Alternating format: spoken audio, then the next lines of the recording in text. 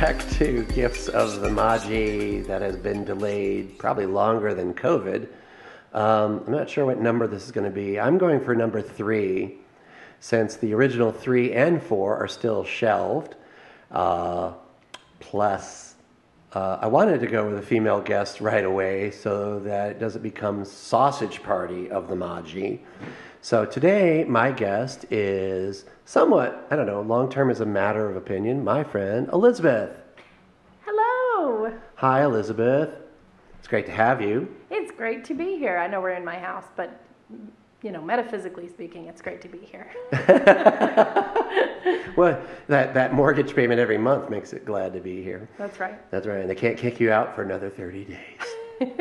That's what I always tell my partner or girlfriend or whoever is living there with me. And the cats, we don't get kicked out for another month. Yay! That's nice. I'll have to start celebrating with my cats. I think so.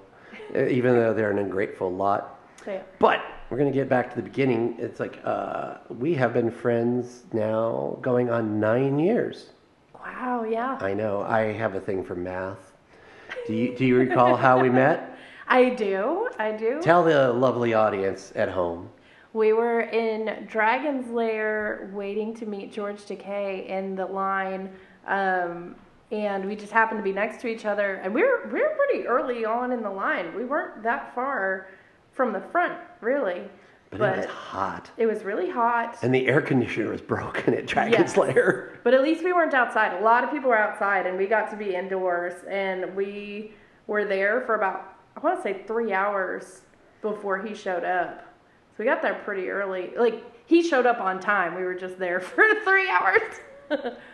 That just demonstrates his appeal, how much people love Mr. Sulu. It's true.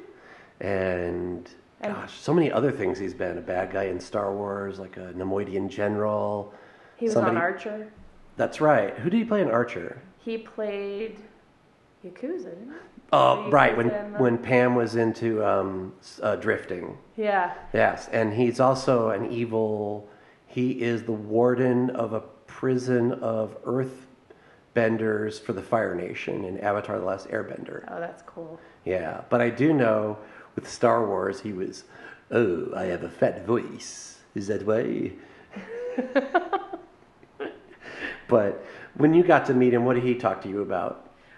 Well, I froze up pretty bad, so I ended up not saying many words at all. He tried to coax me into talking. Really? Yeah, he tried to kind of get my guard down, but I said almost nothing overall. Oh. He said, "Who is this for?" I said, "For my brother." And he said, "Oh, you're such a good sister."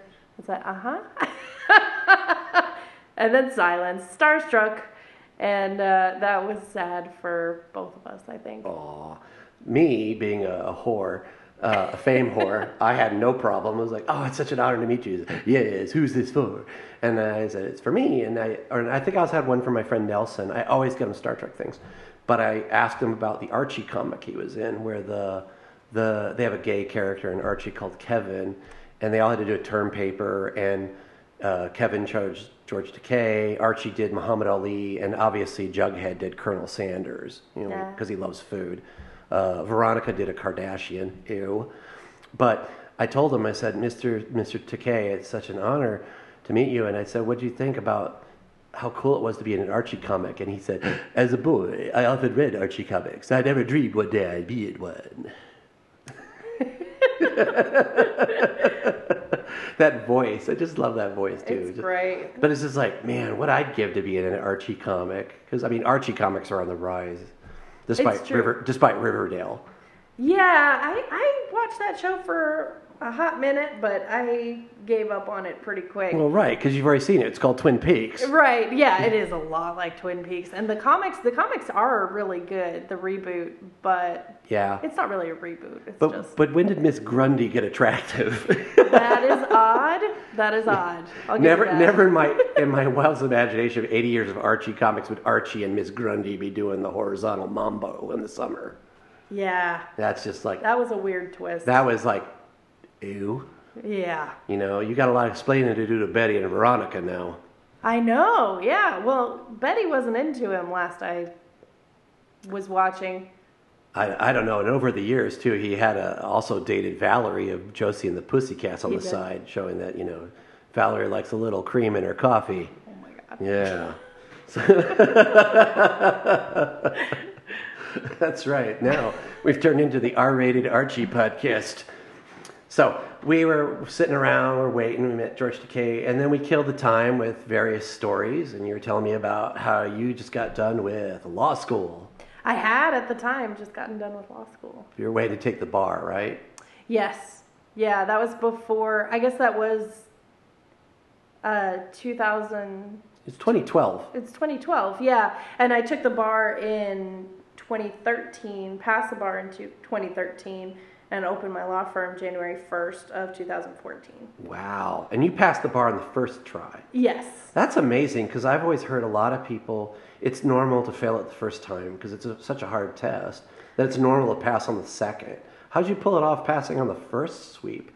I am good at standardized tests, and also I studied really hard and focused on it, and that was basically all I did for a month and a half, or 3 months, I guess, was study for the bar. And I'm glad that I didn't fail, because it's a 2.5-day test. It's expensive to take, and too. It's expensive. It's like $1,000. It is, yeah. Wow. What was the emphasis that year? Because I've also been told from fellow lawyers, such as past guest Mark, that the emphasis changes every year. Sometimes it's property, sometimes it's criminal. It's like everybody has to pass the same bar, even though their specialization is a completely different thing. And you're like, oh God, it's tort, and that's not my thing.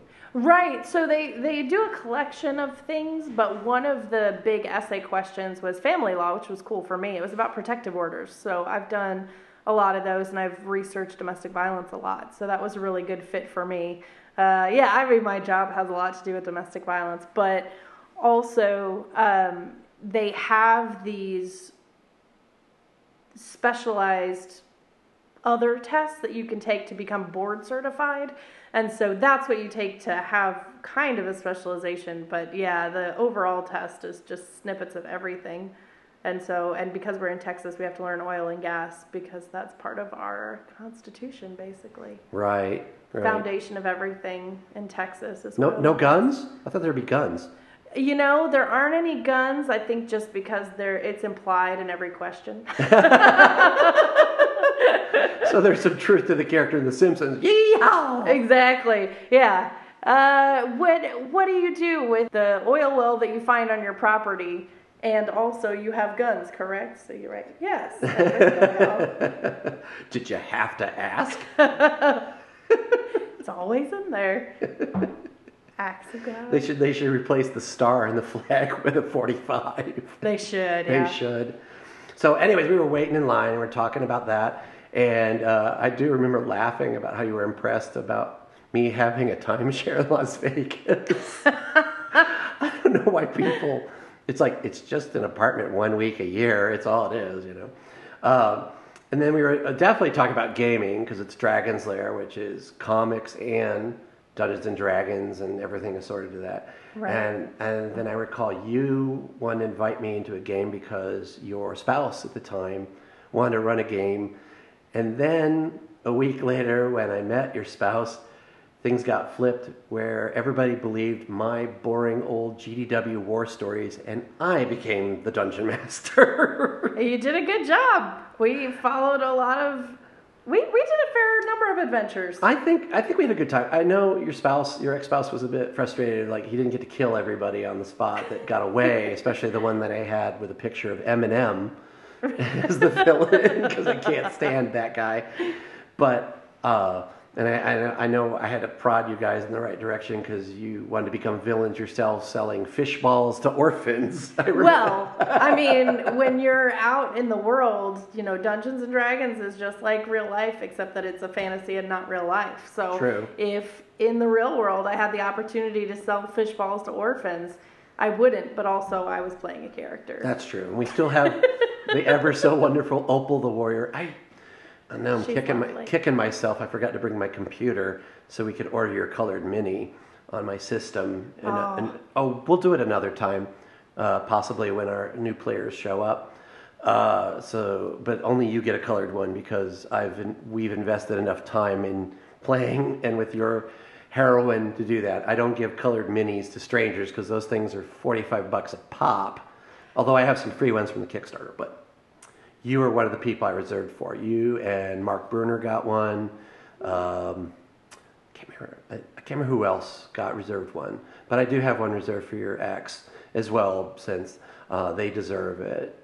They played a good game, but we had a good time. We were still doing, for those who are into it, we were still doing the larger arc of what's called Curse of the Crimson Throne story, which is great. And I found out. I think we just had a visit from Fonzie. Yeah, that's exciting. Yeah. I found out from the Paizo site, the publishers, there is a sequel coming out this summer, 10 years later. Even though we only got through maybe the first of 6 long chapters. And I still never got my Griffin egg. That was one of the things I saved up. My dwarf was very big on keeping money and burying it every night under the rock that was her pillow until she had a safer place to put it very briefly, and then went back to the rock and bought a Griffin egg. And then there was the blockade and trades were shut down. Well, little did I know that scenario predicted COVID. That's true. In real life, I also ordered a Griffin egg, and I have no idea where that is. In real life? Oh, okay. Okay. Well, I think I could work it out because they've gotten better on the rules of flying. Flying is a hard thing to do in the game because of how easily certain creatures can turn. Oh, I thought you were talking about the real world, because in the real world, they've also gotten better about the rules on flying. That too. Well, yeah. actually, then they got worse because they said no masks, but that's a... The Griffin has to wear a mask too. Right. Oh, no. Art imitates life yet again. That's right. And then there's some druids who are just anti-mask and so forth. But before we get way off the beaten path, besides that, we're also into, you got me into some new board games because there was a lot of fun board games at your house. Yes. I think my favorite is not a board game. That salad bowl thing. Oh, that was so fun. Yeah. And you can play that anywhere, which is nice. That is true. Would you explain to the folks at home what salad bowl is? Because I can't. Yes. So everybody, it's best with a group of probably 4 or more, to be honest. Everybody's got maybe 5 slips of paper, and everyone writes something on the slip of paper. The first round, everybody is basically playing charades. Is that right? So you have to act it out. I think actually the first round is where you're trying to describe it without saying it, Right. and people guess it. The second round is charades, because then everyone's heard the words at least once and tries to guess it. And then the third round, you can only say one word, and the other people have to guess it. Like password. Right. Yeah, exactly. Yeah. So Was it's it- another games put together. Wasn't there a restriction on what could be written on the slip? No. I mean, I guess it depends on who you're playing with. True, because your cousin's husband loved to put the filthiest things possible. Exactly. Yeah. So maybe for different audiences, you pretend that there's rules about, but there weren't any actual rules. It just depended on the audience. It was a lot of fun, though. It was. It's a really Yeah. good game. And then the other board game I loved we played, but we could never get very far, was the one where we're these fantasy heroes and heroines who get turned into mice. Oh, yes. And we have to fight spiders and rats and we never get. I think we got as far as this. We got through the kitchen and the sewer, and then it was just a struggle, but it was a lot of fun. It was. Yeah, I really liked that idea that I could be a mouse. Yes. That appealed to me. As someone who's already short, I felt that was just a big leap in character to imagine being a mouse. Normally, I like being giants or trees, but it's hard. Well, then why is your main heroine a dwarf? Yeah, I guess I just enjoy being short. That's okay. But she also wields a giant hammer, Yes. double-handed weapon, so she's got some strength. But then I started going to the gym, so I guess art imitates life and life imitates art. So you plan on crushing a horse Yes, across the head like that one time? absolutely. And I plan on getting a double-handed hammer, mallet, whatever you call that in fancy talk, in Yeah. the fantasy realm as soon as possible and just start hitting everything with it, to be honest. A horse, I mean, the equivalent of a horse now is cars, so I think just smashing some cars with the giant hammer would be good. Well, if you go after those F-350s that don't signal on Mopac, I'm in favor of that. So that, we like the games. And then the other thing we did is we love Mystery Science Theater. Yes, and riff tracks. And riff tracks. I've done a lot of riff tracks at your house. Yes. And one of these days, we're going to find the one I wrote a joke for that actually went over well. It went over better than I thought. Oh, that's fantastic. But the Blu-ray is with another person. I still talk to her and all, but I can't remember where she lives. I mean, we still talk and exchange jokes and so forth. We just don't date anymore. If we could call it that, I don't know. But she has my Blu-ray of it, and it's this terrible 70s movie that was made in a hurry in the wake of Jaws. Love it. Yeah, it gets better. It gets better. Good start. It gets better. So it's this giant spider.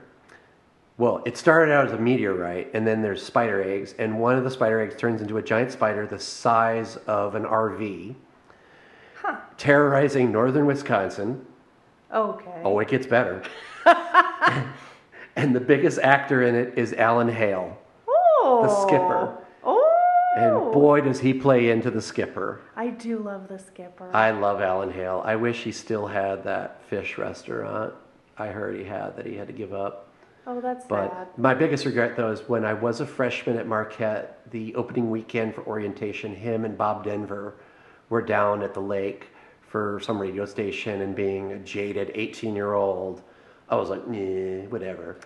Even though I love Gilligan and the skipper. Of course. And I would also go with Mr. Howell. Yeah. Buddy. But he is the only big name actor in this movie. Although one of the rednecks who gets killed, I found out, played a Klingon judge in Star Trek VI. So when I looked at the credits of some of these people, they were a lot of you would call what Bruce Campbell called ham and eggers.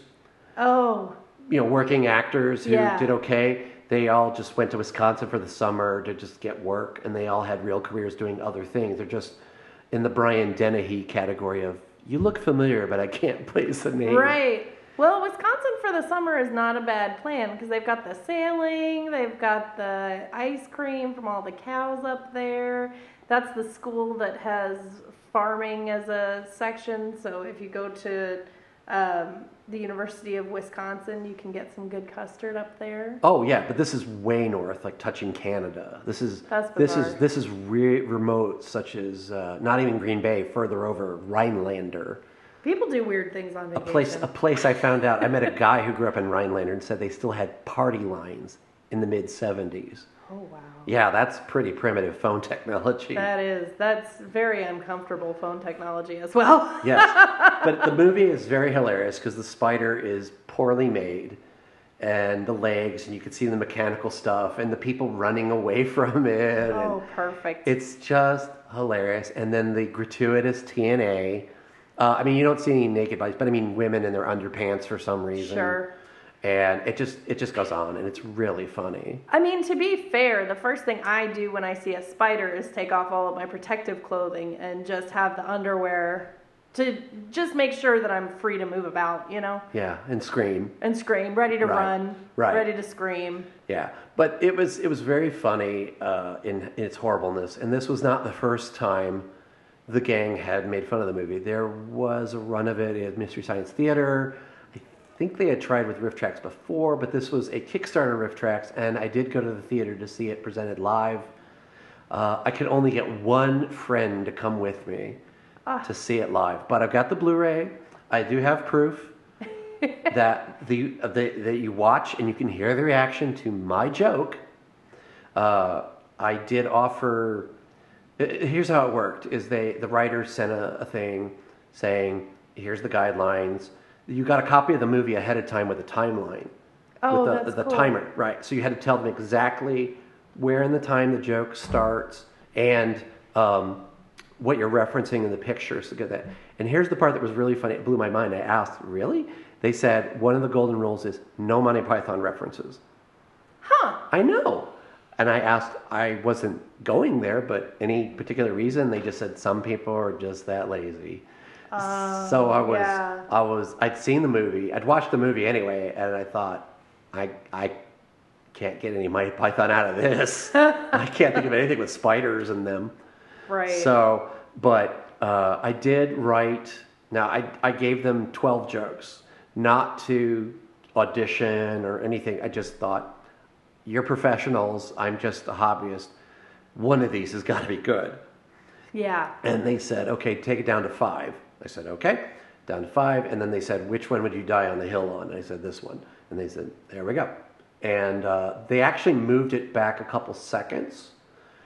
But it still worked really well. And I was really impressed that the reaction it got. And I believe,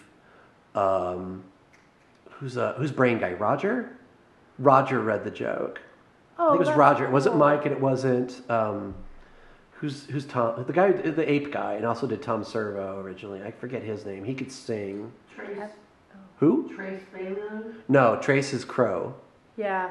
Isn't it Kevin? Kevin. Thank you. It wasn't Kevin, and it wasn't Mike. It was, I believe, it was Roger who read my joke. Oh, So, that's great. and it was thrilled. So we'll hopefully do that. But we've seen many others. What are some of your favorites? And then, oh wait, how can I forget? We went Yes. to what, it wasn't Joel's Farewell, but it was the one before that. Right, and it was fantastic, and I wish that there had been a recording of it because it was so funny. What was it? Was it one of the Abraxas? Deathwalker 2. Deathwalker 2, and of course I was totally lost because I hadn't seen the first Deathwalker. It didn't matter. It didn't matter. It didn't matter. I've seen the original Deathwalker. It was made in South America. It has Oh. nothing to do with Deathwalker 2, which was made in America. It wasn't even the same characters, right? Oh yeah, Nothing not the was same the same. characters, not the same actors, not the same country. Nothing, yeah. just the name. It's like Halloween and Halloween 3, Season of the Witch. They got nothing. Yeah, and that was great. I really wish there was a recording because I would love to watch it again. I know. But- I wish the touring show would have a copy, but I guess it's some kind of copyright thing or something. But yeah, you were there. We got to see Deathwalker 2 with Jonah and Jonah's wife, who was the other mad scientist. Oh, I didn't know that. Mm-hmm. They replayed the specialized zoo for all the retired monsters. Remember that? Yes. Yes. I think your show had also the fashion show. That sounds correct. Yeah. Yeah, that does sound. That And sounds a right. band. Yes. And a band too. And I only remember, the only joke I remember is Jonah's thing of saying, wow, Christianity, pagan, Judaism, this show's got all the religions. But what's your favorite riff tracks at your house we've done? It's hard for me to get past the Attack of the Puppet People. And the reason is the title has nothing to do with the movie. I actually really like the movie itself. It's able to be followed. And so it's hard to pass up Manos, The Hands of Fate. But since that was originally MST3K and they did it so well, it's hard to really give that one to Riff Tracks because I already loved the movie from Riff Tracks has done it too. Yes, they've done Twice. it twice. And the Mads tour with it as well. I believe that. That does not surprise me.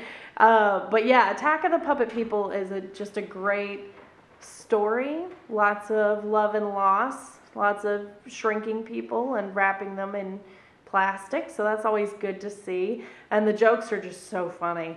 They did a great job with that one. But it's actually a good movie, except that the title, no, there's not a puppet in the whole thing. I don't understand. Is it symbolic, like Invasion of the Body Snatchers? No, and it's not an attack either. They're just kind of trying to live their lives. I don't... None of it makes sense. I don't know if we watched that one with you, though. It doesn't sound familiar, but at my advanced age, I've been known to fall asleep halfway through. Well, there's other... You and your ex-spouse would fill me with Mr. Gaddies, and then... Right. Then we'd try to watch a long movie, Yeah. For me, I'd have to go with the shorts. Oh, the The shorts. shorts are just gold. I think my favorite short is the one with an unknown Dare McGavin being the husband and the beauty of a new remodeled house with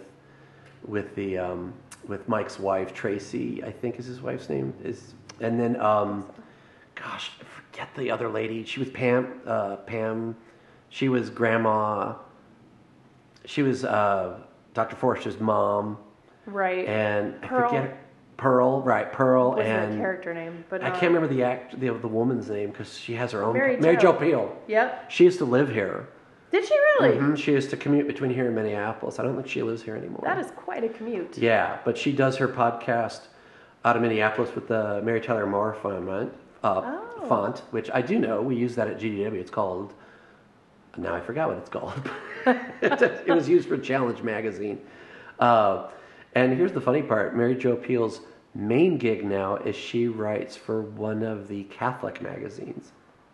One of the Catholic magazines? Like Catholic Digest or something. Is she Catholic? Well, it's a good chance in Minneapolis there are. Huh. All right. Yeah, I know, you know. The more you know. Yeah. Have to be a pretty thin magazine. Right, yeah. What's there to write about? Who cares, you know? Because I know my grandmother got that kind of magazine, but it was the 60s and 70s. So, but we've had a lot of fun times and laughing at that because the Riff Tracks people are very prolific.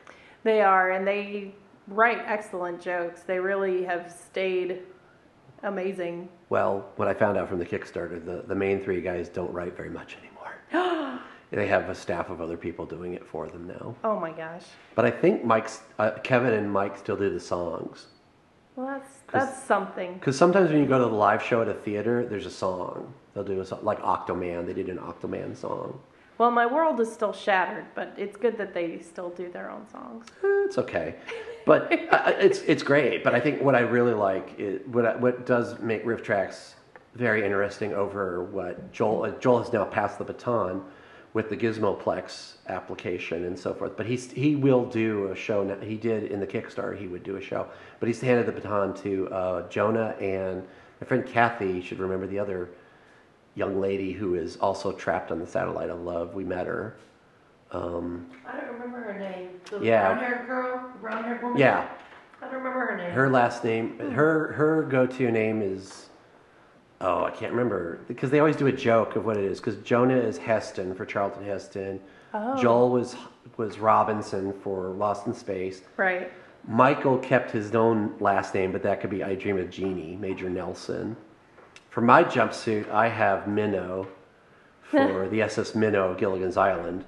Excellent. Thank you. And also that was the guy who created Gilligan's Island is his way of making a dig at Newt Minow, the head of the FCC. If I remember, the new lady who is trapped in the satellite, hers is, I want to go with, it's Ripley, I think. No, Connor. Oh. For the Terminators. She's Connor. Okay. That's what she goes by. I knew it was something with James Cameron. Ripley would be too obvious. Connor makes you think. But what I love about Riff Tracks too is that they found a way to legally dodge being sued for doing a Riff Tracks on a more contemporary movie, such as Starship Troopers or Wizard of Oz, or all those horrible Twitard vampire things. Right. You're talking about how they release just the audio and then you have to sync it up. Right. They have that app that listens to the video so that it syncs it for you. That's good. It kind of makes sure that you're on the same page, and there's an extra voice in those as well that will say the line that's in the movie. So there's an extra quote-unquote character that just says the exact line of the movie so you can make sure that you're paired properly. Oh, cool. Yeah. That is awesome. It's a little weird whenever that one comes up. It's very monotone, but it's a nice... But one thing setup. I will have to, if the Mads come back to Austin, I'll take you to that. I've taken Kathy to that. We had a good time. They did... the staged one was Battle Beyond the Stars, which is Roger Corman craptacular science fiction starring John Boy of the Waltons and John Saxon, who is B-movie royalty. And one of the victims was an unknown, just getting started, Julia Duffy, who went on to be Stephanie on Newhart. Oh, wow. Yeah, she's one of the native or girls or something they kidnap and so forth, and then she crashes the ship. And George Peppard, before his comeback in the A-Team, is in it. I'm trying to think if there's anybody else that's just was there for a paycheck. But Battle Beyond the Right. Stars, that was their stage one. And then I did not know that, given how Mystery Science Theater was done, which was rehearsed and scripted, I was very impressed to see that Frank and Trace could ad-lib as quickly with the Master Pancake team, because there was a vote and the winner was Octopussy. Oh, And we were laughing so hard, and the person also editing the film quickly knew what to do, where there's a chase in Octopussy where Roger Moore and his assistant, of course, will be killed later. They're in being India, it can't be a car chase, so it's more like a moped chase Right. through the streets of New Delhi. And that was a key scene in the movie. And the guy running the film sped it up and quickly found the track Yakety Sax. perfect. It was great. But, Always a favorite of yes. the Riff Tracks guys, the Mad guys, Yes. the MST3K guys, Yes. Yakety And- Sax and Golden Corral. And one of the guys, one of the guys that was, they have a rotating team for Master Pancake that's just more than John. The guy they had that night was somebody who was really good at impressions, and his Roger Moore was so funny. Oh, that's excellent. Especially like when the lady is showing in the hotel room, he's like, "Where's the Toblerone?" And of course, you know those establishing shots of India, they always show the Taj Mahal, and somebody said, "Wow, they have a Cheesecake Factory here too."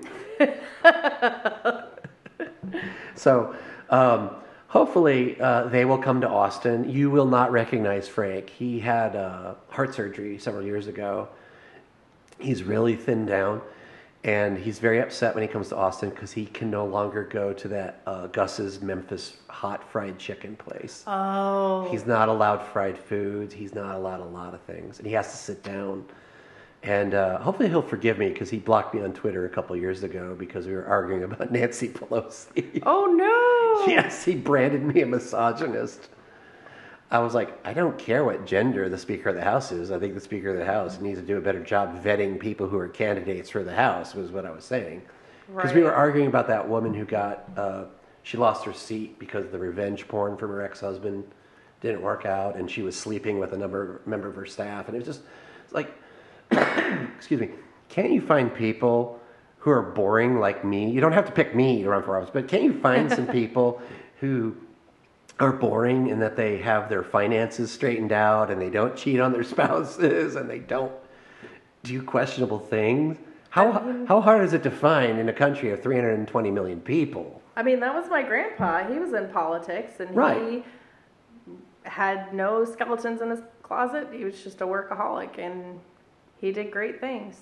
Okay, well, that gives us a good segue over to what I was going to avoid that, but we'd like to tell we'll tell the audience at home that you are descended from political celebrity. I wouldn't say royalty, because nobody else after your grandfather really followed in that line of work of politics or anything. No, he was also an attorney, and Right.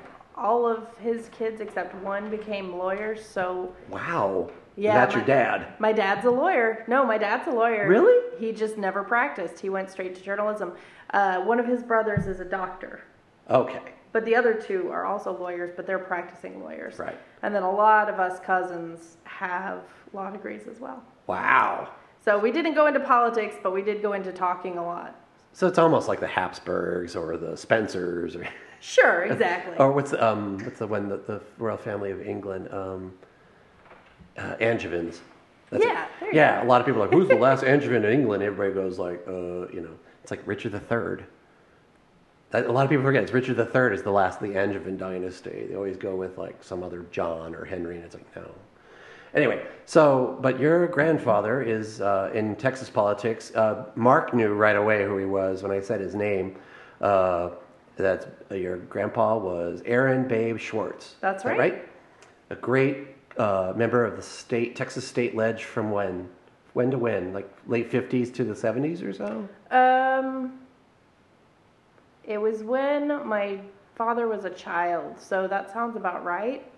I'm not 100% sure, but the picture is down in the Capitol building. I know exactly where the picture is. Right, from the scavenger hunt on your birthday. Exactly. Yeah. So we figured that one out. That was a fun scavenger hunt. That was took us awesome. to the Capitol. But yeah, so there's he was there for about a decade. Okay. Only a decade? I think so. Okay, because no, right now we're living in an era where there's like till they die, you know. Oh no! Well, and it's actually because he stood up for what he believed in. He was one of yeah. the killer bees, and because of that, he hid out with a lot of the other liberals to make sure that there wasn't a quorum, so that they couldn't pass a bill that they disagreed with. And so, because of that, all of them except one lost their re-elections. Because they did a similar stunt like in 2003 with the redistricting? Exactly. Wow. Well, and the redistricting was actually based on what they did. The killer bees were the first ones who did it. And they hid out in one of the guys' garages for weeks. They never left the state? They just were hard to find? Exactly. Well, that's amazing. Yes, yeah. And one of them had to leave because he was claustrophobic, but the rest of them stuck it out as long as they could. But meanwhile, so yeah, that's pretty cool because like your dad, your grandpa, and the only other celebrity that Mark and I could remember is maybe, I don't know if you were old enough, there was this horrible sheriff named Humpy Parker in the Houston area. Have you ever heard of him? No. He was this sheriff who got busted when I was there in the early 80s. He water tortured people into confessions with a wet towel.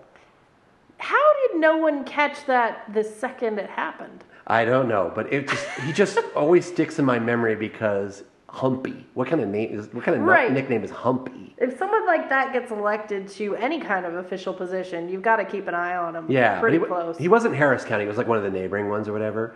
And now when I keep thinking of that name, I think of that guy from Digital Underground with the horrible glasses and the fake. I'm the sheriff. My name is Humpy Dumpy. And if you don't confess, you're going to wipe your face with a wet towel. It's like, you're a pretty impressive sheriff because this towel says Holiday Inn on it. Hey, don't look at that. But let's move on about Elizabeth. So you, though, are not Texan like me. You grew up like in, I believe, the tri-state area, right? The real tri-state area, which is New York, New Jersey, Connecticut. Exactly. So I was born in New York City and lived there until I was 6 years old. Lived in Maryland until I was 13, and then lived in New Jersey until college. Okay, because your dad, I remember, was a reporter. So if he went to Maryland, was he a reporter? I know he's with the New York Times, so that means Washington Post? The Washington Post, and before that it was Newsweek. Oh, I love Newsweek. Oh, that's right. The lady who owned the Post owned the Newsweek magazine. I didn't know that. Yeah. Yeah. She owned both. I'm sure he knew that. Oh, yeah, I hope he did. Because I know the lady who owned it is the lady who owned the Post that dealt with getting the nasty insult from Nixon during Watergate. So the very inappropriate thing he said to her. But I think Newsweek was sold separately before Bezos took over the Post. So you grew up over there, and you had a lot of visits to Texas, of course, to see Grandma and Grandpa. Exactly. And the cousins. Right. So it was 1 week every year for Christmas. So instead of I'm dreaming of a white Christmas, it was normal for me to come to Texas. Have a brown Christmas. Exactly. It would be a white winter wherever I was, whether that was Maryland or New Jersey. And then I'd leave there and have a little paradise vacation for Christmas down here where there are palm trees. It's quite a shift. The opposite of everyone else. That's right. That's right. It's what I hoped for when my parents lived in San Diego, but then there was the cold snap of '88, so much. Cool. But a brown Texas in Christmas, that just sounds great. It's true. And actually, my father and his friend, who was a New Yorker who moved to Texas, had dirt exchanges. So he got Texas dirt and put it under where I was born. So I was still born on Texas soil, just in New York. And he helped his friend by giving him New York dirt so that his children could be born on New York dirt in Texas. All right. That's pretty funny. But there's no shame in it. Hank Hill was born in New York. Yes, but he was embarrassed about that every day, that is as true. I recall. As his rebuttal, though. Yeah, change planes in Dallas. You're a Texan. So then you grew up, and then why did you go to undergrad all the way in Michigan? You know, I was going and looking at different colleges, and I just fell in love with the University of Michigan. It was brick. It was absolutely gorgeous, and it felt like a really good place for me. The students were very focused on their education and much less on anything fun, and that really appealed to me. It's a very good school, and it's You were got a very against good fun? atmosphere. I found my own fun. I've always been someone to find my own fun. I didn't have much in common with people who partied or anything like that. So The 80s taught you nothing. they taught me nothing. I mean, I was born in '87, so it was just until I was 3. But yeah, none of it stuck. Yeah, by 87, those movies were on the way out, so. There you go. I grew up with them, and when I got to college, there wasn't a lot of nudity. There was just the swearing. There was no nudity in college. That's Well, unfortunate. not like you'd want in those movies, okay? Oh, But okay. there was the swearing, and there was the drinking and the puking, but Sure. the hijinks were just not as good. Well, my dad's cousin was in Animal House, so obviously that's also in the family. And who is that? Bruce McGill. Known as D-Day. Known as No, D-Day. or is it Doomsday? D-Day or Doomsday? D-Day. D-Day, that's right, the driver. The one who clicks on his neck the song. He does I the- forget that. I just remember he was the only one who had like a mustache, which was Yes. out of style for the early 60s. That sounds right. And He looked like a greaser.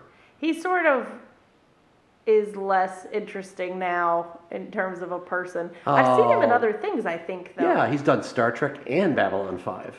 There you go. That's right. He was in. Well, he wound up replacing the actor who bailed in Babylon 5 to be on Star Trek. Second choice. That's right. Well, they have a blooper about him. They have a blooper of your uncle or your cousin doing that, and then he went on to be in, I think Voyager, where he was a Starfleet officer from the far future.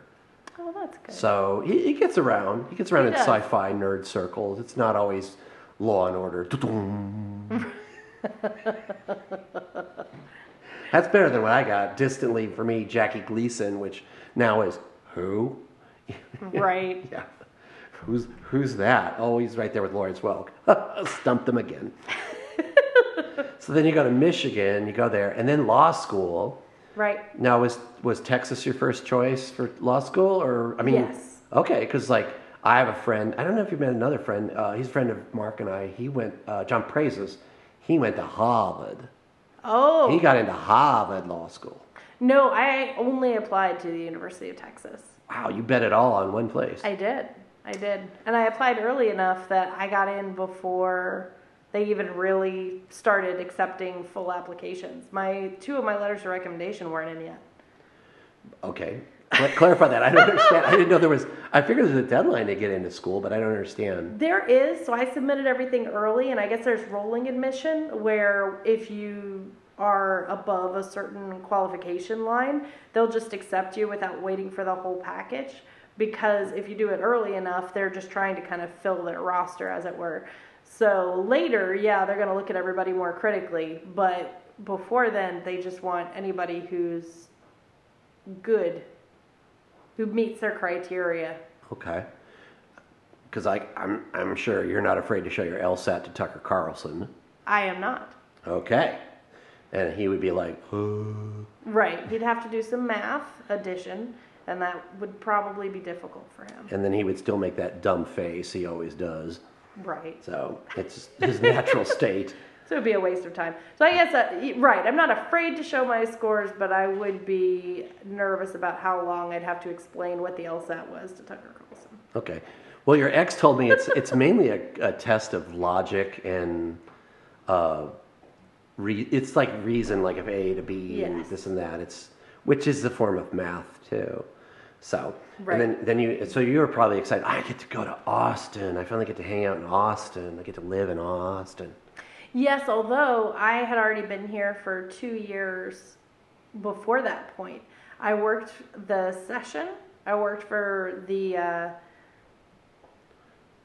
So you had some off years. So between finishing the undergrad and then, okay, you didn't just go jump right to law school. No, I did take the time off, and I'm glad I did. One of the places I worked was Einstein's Bagels, and that really gave me the drive I needed to finish law school, because I would always think I could always go back to doing bagels. And then my homework and massive reading list didn't look so bad.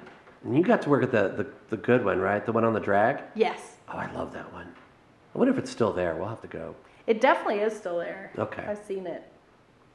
It used to be what, to me and Kathy would remember, is next to the Tower Records, Yeah, which was right. short-lived. Yeah, the short-lived Tower Records Right. that nobody cried about when it left. But so you did that, and then law school, and then, and then what type of and you were, and the big help I think I would say is that you were already bilingual because you got to go to immersion school right off the bat, right? I was in a school inside of the College of the University of Michigan that focused on language and the arts. So we had a lot of really interesting, unique classes that we could take, but also we had an intensive language program. Oh, okay. I thought you started at childhood like Aaron and your children, Aaron and Robin. You did the crash course as an adult. Yes, I did the crash course as an adult. I did not learn it like Robin and Aaron. I was okay until I went to college. And I was good in high school. I did AP Spanish, but I wasn't anywhere close to proficiency until doing that program. Wow. And that's right. Aaron and Robin are in a dual language program right now for children, and so at their daycare. So Aaron spoke Spanish better than English for a long time and still does. Still, sometimes when he's not reacting fast enough, I'll switch languages and he reacts a little faster in Spanish than English. That's amazing. Yes, and Robin's in her dual language program at her elementary school.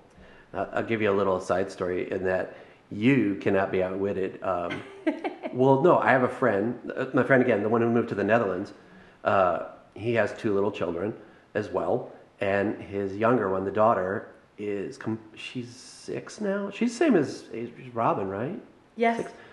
Her name is Penny. She is fluent in English and Dutch, better than anybody else in the house. And what happened one day is she hopped into the minivan where Mom picked her up, Kirsten picked her up, and said, "Hey Mom, my classmate said it's okay to go to their house for a play date. Let's go."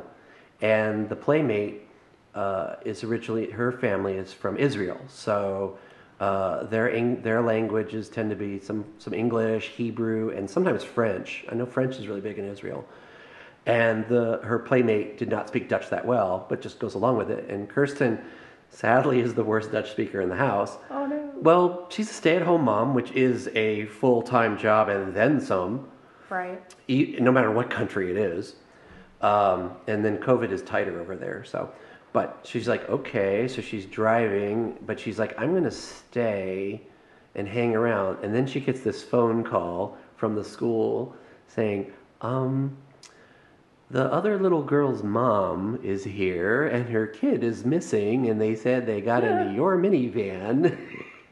So there was a lecture to Penny of, you don't get to take advantage of being good at this language. You need permission to work this all out. Oh, wow. Yeah, Penny maybe 6, but she's very devious in that she's very skilled at that language already ahead of her dad and her brother. Jeremy is going through intensive classes and so forth because for citizenship, he got grandfathered in where you have to be able to speak at an 8th grade level. Oh, They're raising it now to sophomore, junior high school level. wow. Even some sophomores and juniors don't have sophomore and junior level. Yeah, probably even Dutch people can't do that. Right. I know in America we got Americans who can't do it in English. So yeah, but his son is struggling with it because he was born here, he was raised here for a little while, and I think he's kind of like poo on this. I would probably be the same way, but definitely how well it's going with Robin and Aaron. I'm a big proponent of we need to make immersion school mandatory for all of America. Well, and they don't have enough spots right now for everybody who wants to be in it. Right. So it's still a lottery system instead of even having the same number of spots for the number of people who are trying to volunteer. Well, I first learned about them in college because, believe it or not, back in Milwaukee, they have 6 of them in Milwaukee. Yes, they have 2 for French, 2 for German, and 2 for Spanish. Oh, wow. And the waiting list in Milwaukee back then was amazing. And I'm like, how hard could it be to recruit teachers from these other countries to do this? And I think, to me, it's a matter of national defense because we are terrible in intelligence gathering because we figured the rest of the world's going to learn English.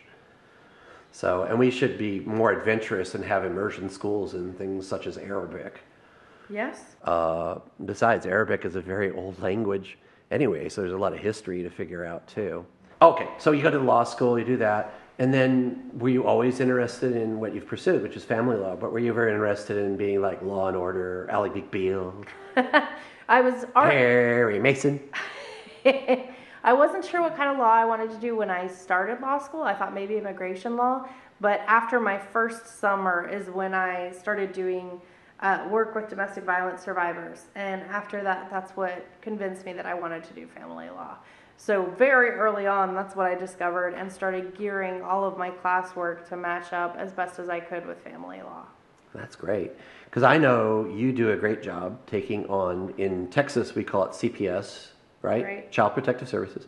Whereas your job to make sure that your clients get the best defense possible, make the state, or as what Mark once said when he was defense, or I think he's defense again, but he was a private defense. He says, make sure the state earned it, that the state works as hard as possible to make their case. And as somebody on the left as well, I'm like, I don't want the state to overreach. Right. Because, as we know, our system is still pretty biased against the poor. It is. The poor Absolutely. get a crappy defense because they're poor. Well, and a lot of poor can't vote because if it's a race thing as well, then racial profiling is a real thing. Police will sometimes, police, juries, judges all give black people more punishment for the same things that white people do. And then the black people can't get a job, can't do a background check on an apartment, can't do lots of things because they're a felon. It goes right back to the chicken and the egg thing. You can't do this, you Exactly. can't do that. It's like, well, then what's the point? Right. But it's also odd that black juries are also hard on black defendants, too. It is. And also for people with mental illness, it might make more sense to do a mental health program instead of jail. Yeah. And by might, I mean it would. Yeah. Somebody who suffers from minor anxiety, I don't know. It depends on the day. Right. Some days it's major. But yeah, I think we need to put a lot more effort into this and so forth because there's a lot of brilliant people being thrown away that could be helpful. Because I remember watching on C-SPAN where Jerry Brown back in the 90s was saying, the powers that be make more money having that person incarcerated than letting them go out there and make minimum wage. Right. They spend more money on keeping them all incarcerated, but... Yeah. And I think that we could, if we could break the cycle and so forth, but, we get there and so forth. But then you get the other people like, well, I don't want to pay taxes. But as I've said to my girlfriend's mom, the way it is not cheap either. It's actually pretty expensive. I think it would be cheaper to finally step in and start doing something. But I agree. yeah. What other hobbies do we have? We've been now working after our divorces, our respective divorces, which are public knowledge on Nerd Poker with Brian Posehn. It turns out Dan Telfer got a divorce too. Oh. I know. I'm like, he's such a sweet guy. Yeah. But it's a big club. I know. Yeah. Well, it was a club I was hoping to avoid. But Right. It's not a club to be like, woo, welcome. I don't know about you, but I know with some of my college buddies, I like my one college buddy who we had a fight recently, but we'll be friends again. I know the one thing I had to assure his wife is like, I'm not coming to visit to spread the gospel of divorce. Like stay married. Trust me, stay married. It's so much cheaper. It's true.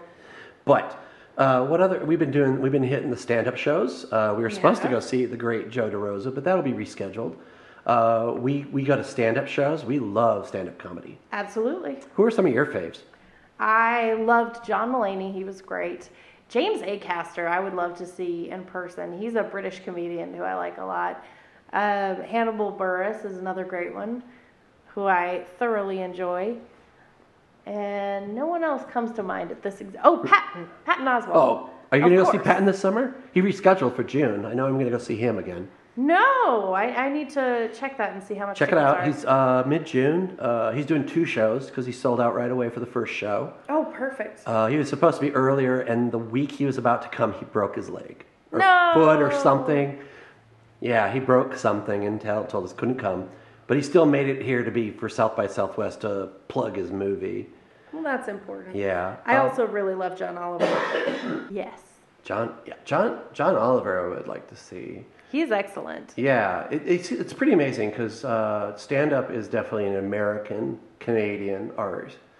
And it doesn't translate. Even other English speakers, it doesn't translate well. Like, you just don't have this army of Australians or New Zealanders or Brits that do it. Right. And it definitely doesn't work in other languages because I can't think of any French ones. No, in England, they kind of have a different setup with their comedians.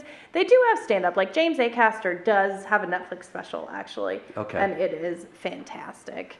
But other than that, they do other interesting things with their comedians instead of having them do stand-up comedy. They have a lot of game shows where the contestants are all comedians. And I think also, ever since I was a kid, everybody gets a sketch show. Yes. Yeah, Simon Pegg had a sketch show. Jennifer Saunders had a sketch show. Anyone who wants one. Hugh Laurie, who we all know as that grumpy doctor with a cane, had a sketch show. Oh, yes. I knew who he was before he was cool. Oh, yeah.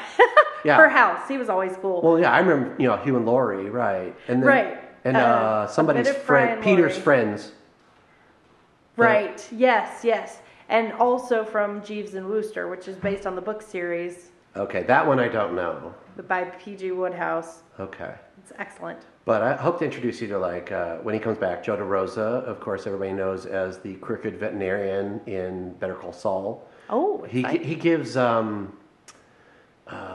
tough guy, the guy who's the tough guy, and from Breaking Bad and Better Call Saul. He's Saul's fixer, that actor, Jonathan Banks. Perfect.